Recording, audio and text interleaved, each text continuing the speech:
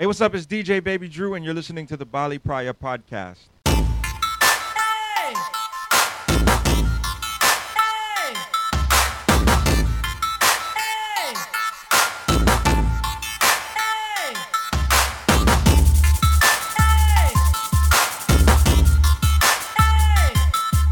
Hi everyone, thank you for tuning in to the Bali Praya podcast. I'm your host, Echagara, and we here at Bali Praya are always bringing you the fresh knowledge, info on music and arts, because Bali Praya is a co-working hub for everything, for a musician, for artists, for painters, photographers, everyone. And we have a lot of great guests before, like the Grammy Award nominated producer Adam Berg, Shortcut, Cash Money, even Silento. We got a lot of people, and right now we have someone special. He's one of the most prolific producer. He has worked with like Diplo, Calvin Harris, Steve Aoki, Justin Bieber, Chainsmoker, and he also won a Grammy Award with Diplo and Skrillex on their Check You project. And he has also produced for a lot of artists and also the official touring DJ for Chris Brown. Please welcome Babeydrew. Happy to be here, bro. Thank you for having me. My first time to Bali. The first time in Bali? Yes. So what do you think of Bali? So far, it reminds me of the Caribbean. It's like very islandy. Oh, very islandy. I like it. But the traffic is it's just like the Caribbean. The traffic sucks. So you just got back from playing Zelavi, Singapore. How was it? Yes. Well, it was good. It was good. A lot of tourists. It was good. I got to play a lot of. I'm like a electronic guy, so I got to play a lot of electronic music there, and it was fun. Okay. Let's start with the basic. The name, Babeydrew. How that came up? I hate my name, first of all, but it's too late to change it, so I kept it. It was a name that people called me in high school, or it's a name that a girlfriend of mine called me in high school, and it kind of stuck with me, and I just kept it. And then AOL came out, and I got a screen name. It was Babeydrew, and then I started DJing. I was like, all right, I'm just gonna call myself Babeydrew. And I was like, all right, I'm gonna change my name because I don't like that name. But at this point, I had a Beyonce drop, and then I was just like, I can't change my name now. Beyonce said my name, and I can't change my name, so whatever, I'm not changing it. So you're stuck with that name. Yep. But you came from Atlanta, Georgia. I'm from New York. Are you from New York? I'm from New York, born and raised in New York City, but I live in Georgia now. Oh, you live in Georgia now? Yeah. Oh, so you kind of like, New York is kind of like the birthplace of hip-hop. Yeah, it is. Yeah, it's the birthplace hip-hop. But you consider yourself more like an electronic DJ? No. I'm a music DJ. Okay. But my love in 2019 is playing electronic music. Oh, okay. Yeah, but I grew up on everything. So. Okay. Grew up from hip-hop? Yeah. Oh. So what do you think about the scene in Atlanta, the hip-hop scene, especially with the likes of like Migos, like bringing like more new sounds into hip-hop? I mean, all the music's coming out of Atlanta right now, so it's booming. It's booming. I don't really DJ on that scene in Atlanta. I DJ on the other side of the scene. So just because I don't enjoy the clubs, I don't enjoy the hip-hop clubs, especially the ones in Atlanta. They're boring as hell. Everyone's just standing around. And I visited the clubs when other people were DJing, and I'm looking at the DJ. He's like putting his heart and soul into it. And everybody's just standing around with a bottle of champagne or just on their phones. And I was just like, I will quit DJing if I had to DJ in these clubs because it just does not seem fun at all. Oh, okay. So you started in New York, in Queens, and what's your major influence to start DJing? What makes you think that, oh, I want to be a DJ? I had older cousins that DJ'd, so like I would always see them do like the family functions, the backyard barbecues, and I was like, yeah, that's cool. Like that looks like something that I want to do. And then I think I was like 12 years old, and I was just like started to DJ. I was just like, the equipment was there, so I was like, why not? So I started DJing, and probably by 13, I was better than all my cousins. So I was starting to DJ with them, and they would just pass me the records. They would select the songs, and they would pass me the records. I would do some weddings with them or some whatever, and so that's pretty much what birthed me DJing. Okay. And then growing up in New York, listening to like Funkmaster Flex and Red Alert, listen to those guys like every day. Like I would go to bed at night listening to Funkmaster Flex mix on the radio, and he's not very good anymore, but back then he was like amazing to me. Yeah. I wouldn't say he's not very good. Let me not say that. He doesn't try anymore. Let's just say that. Funk Master Flex, if you're listening, we need you to try a little more. So, do you have any mentors or like influence when you started DJing, or you just like learn everything by yourself? Honestly, I learned everything on my own. I didn't have a mentor, which kind of sucked. I just used my ears a lot. I would listen, like I said, I would listen to them every day, and I would hear them do stuff, and I'd be like, how did he do that? And then I would just like, okay, I think this is how he did it. And then I would go home, and then I would do it. And that's pretty much how I learned. But I didn't have a mentor to say, this is what you need to do, this is how you need to do it, this is how you shouldn't do it, until later on in life when I actually got on radio, commercial radio, then I had a bunch of older DJs that were doing it for a minute that kind of helped me out. So those were when I actually got mentors. Okay. You also DJ regularly for the likes of like the Kardashians, and you open for like Diplo, Calvin Harris, Justin Bieber. That's a pretty big accomplishment. What do you think your breakout moment for you to become like on that level? When was it? When you think, okay, I'm on a different level now. Man, all right. You know how you climb a ladder? Yeah. And you don't look down, but if you do look down, you're like, damn, I'm high. Yeah. Well, I don't really look down, but I mean, from what other people say, like I've accomplished a lot. And I look at my career and I'm like, I haven't even gotten anywhere yet. I'm trying to get to where these guys that I'm opening for, I'm trying to get there. So, I mean, I think my big break in the DJ game was probably starting to DJ for Chris Brown. Okay. So I did, in college, I did radio. When I graduated college, I did, I got an internship at a radio station in Virginia. And then while I was there, I got a full-time job at the radio station. And while I was there doing my mix show, which I had a mix show every day at 7 o'clock, an artist came in by the name of Chris Brown, and his record was out, Run It. And came in, we did the interview, played his record. Later on that night, they were like, hey, we have, what are you doing later? I was like, well, come to the club with me. So came to the club, they hung out, and before they left, I told his manager, I was like, hey, if you guys ever need a DJ, give me a call. And they were like, yeah, okay, whatever. So I kept in contact with them, and one day, I kept in contact with them, and I talked to her pretty often. But one day, there was a power summit in the Bahamas where all the DJs from all over the world fly in for like this big conference. So I was sitting at a panel at a table, and all of a sudden they came and sat next to me. And I was like, oh, what's up? What are you guys doing here? And they're like, oh, we're just here to perform. We're performing later at the pool. And I was like, oh, okay. By the way, I have my laptop if you need me to DJ. And this is like Serato had just came out. Yeah. Like Serato I had a Dell computer, a $400 Dell computer, and it was a horrible computer. And they were like, all right, we'll talk it over. So finally they decided that, okay, they're going to let me DJ. So they gave me the CD of the show, put it in my Dell. And, you know, back in the day, you put the CD in, you could actually play off the CD. So I put it in the Dell, and I played, and I'm playing during the show, and my Dell starts to freeze up. Visually, it starts to freeze up, and I'm like, because it's hot as hell outside. And I'm like, this is my chance to get a job with this artist, and I'm about to ruin it. So luckily, my Dell, it lasted. The song played. I didn't do anything but play a track, but that was the foot in the door for playing with Chris Brown. So that kind of gave me my break to do all this other cool stuff. Yeah.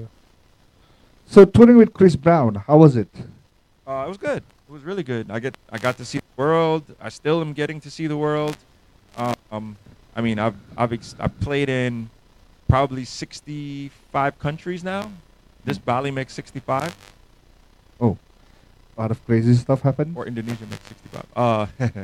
Yeah. A lot of crazy things have happened. Things that I would just say use your imagination. So you also in your bio you said you represent Microsoft, Nike. How is it collaboration with a brand? What exactly did you do with this brand? You know, it's crazy. So I have a company now. It's called the Select Society. We do all corporate events, high-end like events like high-end weddings, and all that stuff. So I'll outsource. If I don't do it myself, I'll outsource people to do it. So basically what happened is I was playing at a club in Georgia, and it was Microsoft had rented it out for their event. Another DJ was playing, and I guess the club sung his praises and was like, "This guy is the guy. Like he's gonna come do your party." So he gets on, he does his thing. Then I get on afterwards, and I mean, this is like one of the most fun parties I've ever done. This crowd is going crazy. All these drunk Microsoft employees. So basically, after I did that party, Microsoft hired me over and over and over again. They still hire me over and over again to do a lot of their corporate events. And it's just like anything in the universe. Once you open the gateway to something, other things start coming your way. So it led to Nike and the W and all this other corporate stuff that I'm doing now. Strictly like unplanned. It just came out of nowhere. Okay. So it's basically get your foot in the door and the rest of the way will open up. Yeah. Whatever you focus your energy on, it'll happen. Cool. So you play everything from trap, dubstep, electro, dance hall. But one thing I want to know is island bass. What is it? What's your definition of island bass? So island bass is a term that I coined. It's basically electronic music with dance hall or Caribbean vibes mixed together with it. So pretty much like what Major Lazer does, Dylan Francis, Henry Fong, those kind of guys, what they do. But I wanted to coin my own term. Okay. So I called it island bass. Okay. So a lot of like maybe like future dance hall stuff, like the hardest stuff like that. I think I forgot what's the DJ's name. I think one of the you've heard the song Mayhem by Chemist, that kind of stuff. Yes, exactly. Okay, that's cool. That's not cool. I see you've played all over the world, like Europe, Dubai, Africa, Brazil, Australia. Where do you think one of your most memorable experience touring the world? Man, Australia is my favorite place. Okay. My favorite place on earth is Australia. I love that place. Like, I just love the energy there. I love the people. The women are beautiful. It's just a really dope place. It's like a better version of America. To me, that's what it seems like. It's just really far.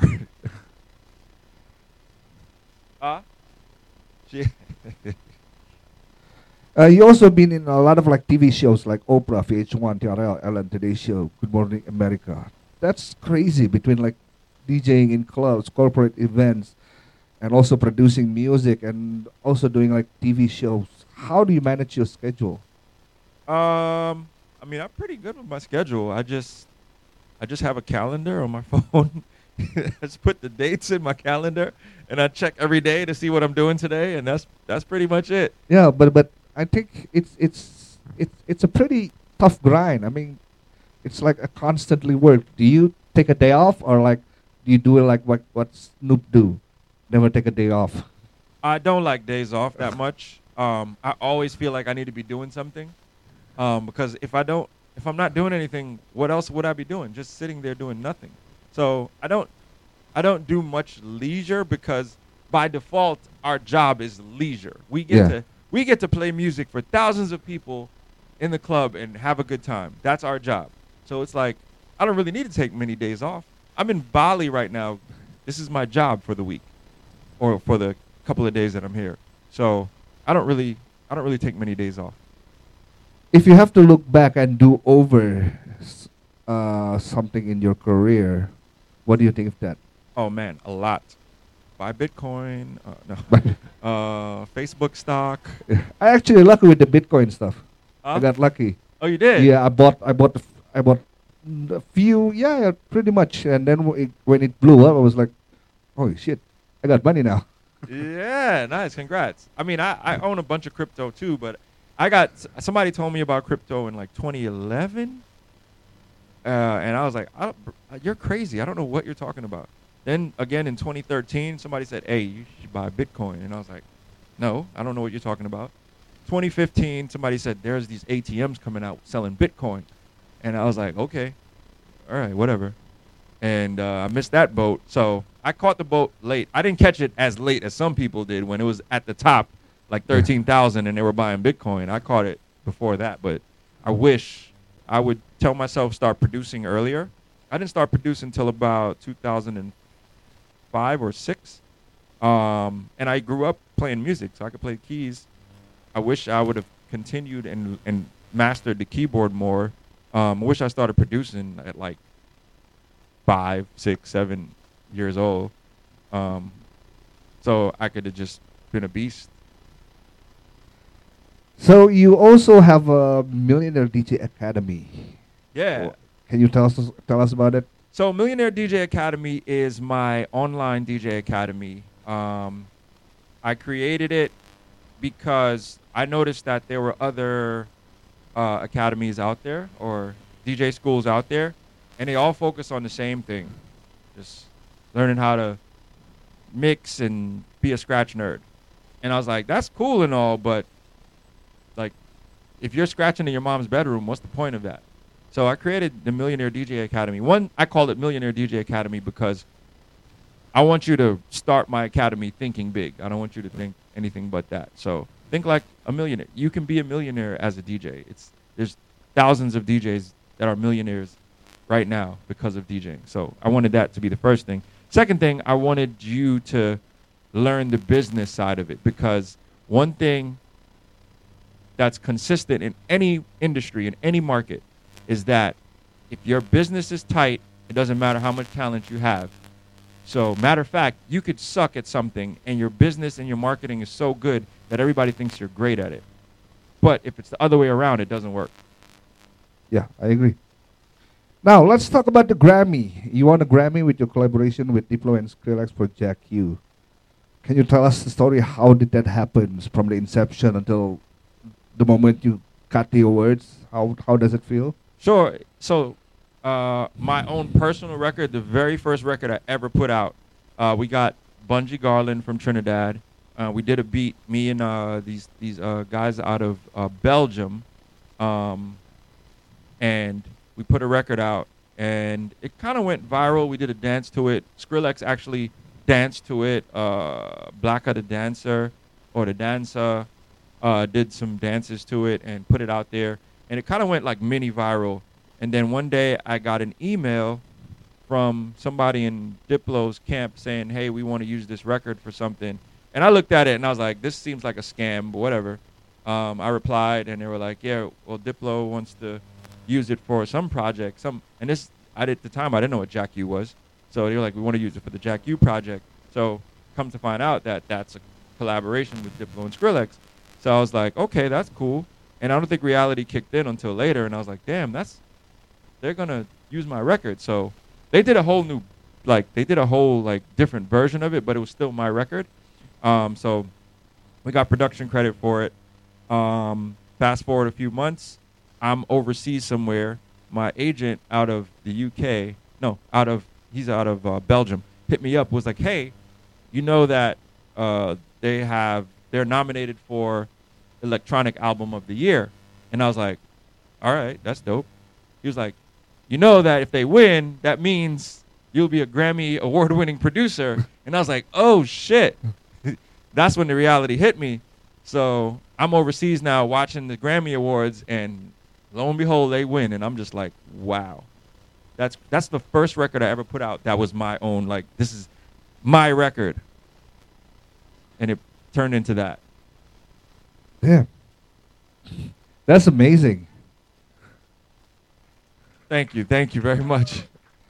Okay, thank you so much for the story. It's so inspirational, and I hope you come back to Indonesia and enjoy. Oh, I will be back. Yes. I can already tell that I like this place. So. Yeah. Maybe after Bali, you can go to other cities, because like Indonesia is like made of like different islands. Right. Yeah. So, and I hope you have fun with your set involved tonight. Yeah.